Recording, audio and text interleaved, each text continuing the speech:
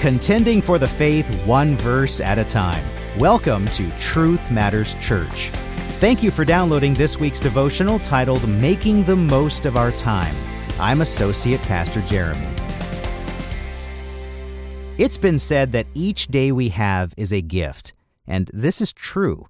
Yet it's a gift that is meant to be useful in service to the Lord. As we've seen throughout our study in Ephesians, the Apostle Paul put a strong emphasis on the necessity, or in fact the command, for Christians to walk the walk that we talk. The same is found in Christ's teachings and throughout the whole of Scripture. And as we'll see today, part of this walk includes using our time wisely and for the glory of God.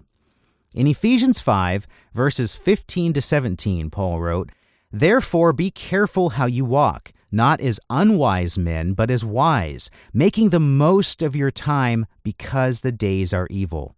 So then, do not be foolish, but understand what the will of the Lord is." In verse 16, making the most is translated from the Greek word exagorazo, which is more accurately rendered ransom or rescue from loss. This translation seems to amplify Paul's point that one way we can be mindful in our daily walk as believers is by rescuing our time from being wasted or lost. It's a task, and it requires diligence and determination, and it does not happen by accident. While I find no biblical prohibition against hobbies, and the Jews were given a full day of rest each week, we should not waste our time. This waste can come in many forms, from raw laziness to just being focused on the wrong priorities and goals. Spending too much effort on anything that yields only worldly results or pleasures is really a poor use of the time God has given us. Instead, we should be conscientious with our time so that it is used in a way that furthers the kingdom, blesses others, and brings the Lord honor and praise.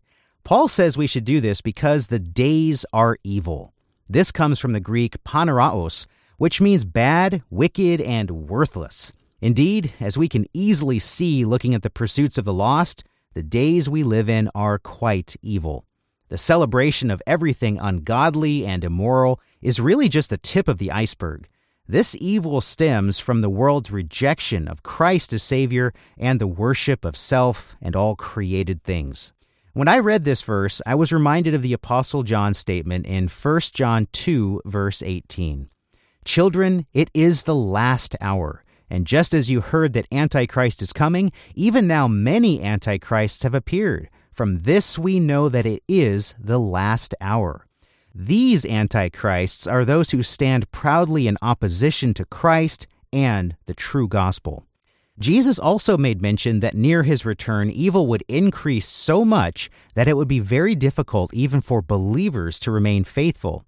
In his prophetic Olivet Discourse, he said, "Because lawlessness is increased, most people's love will grow cold, but the one who endures to the end, he will be saved." That's Matthew 24, verses 12 and 13. So while we have today, let's make the most of it, standing firm in our faith and using our time wisely in ways that glorify God and bring others to the kingdom. Paul follows up this instruction with a command not to be foolish, but to understand what the will of the Lord is.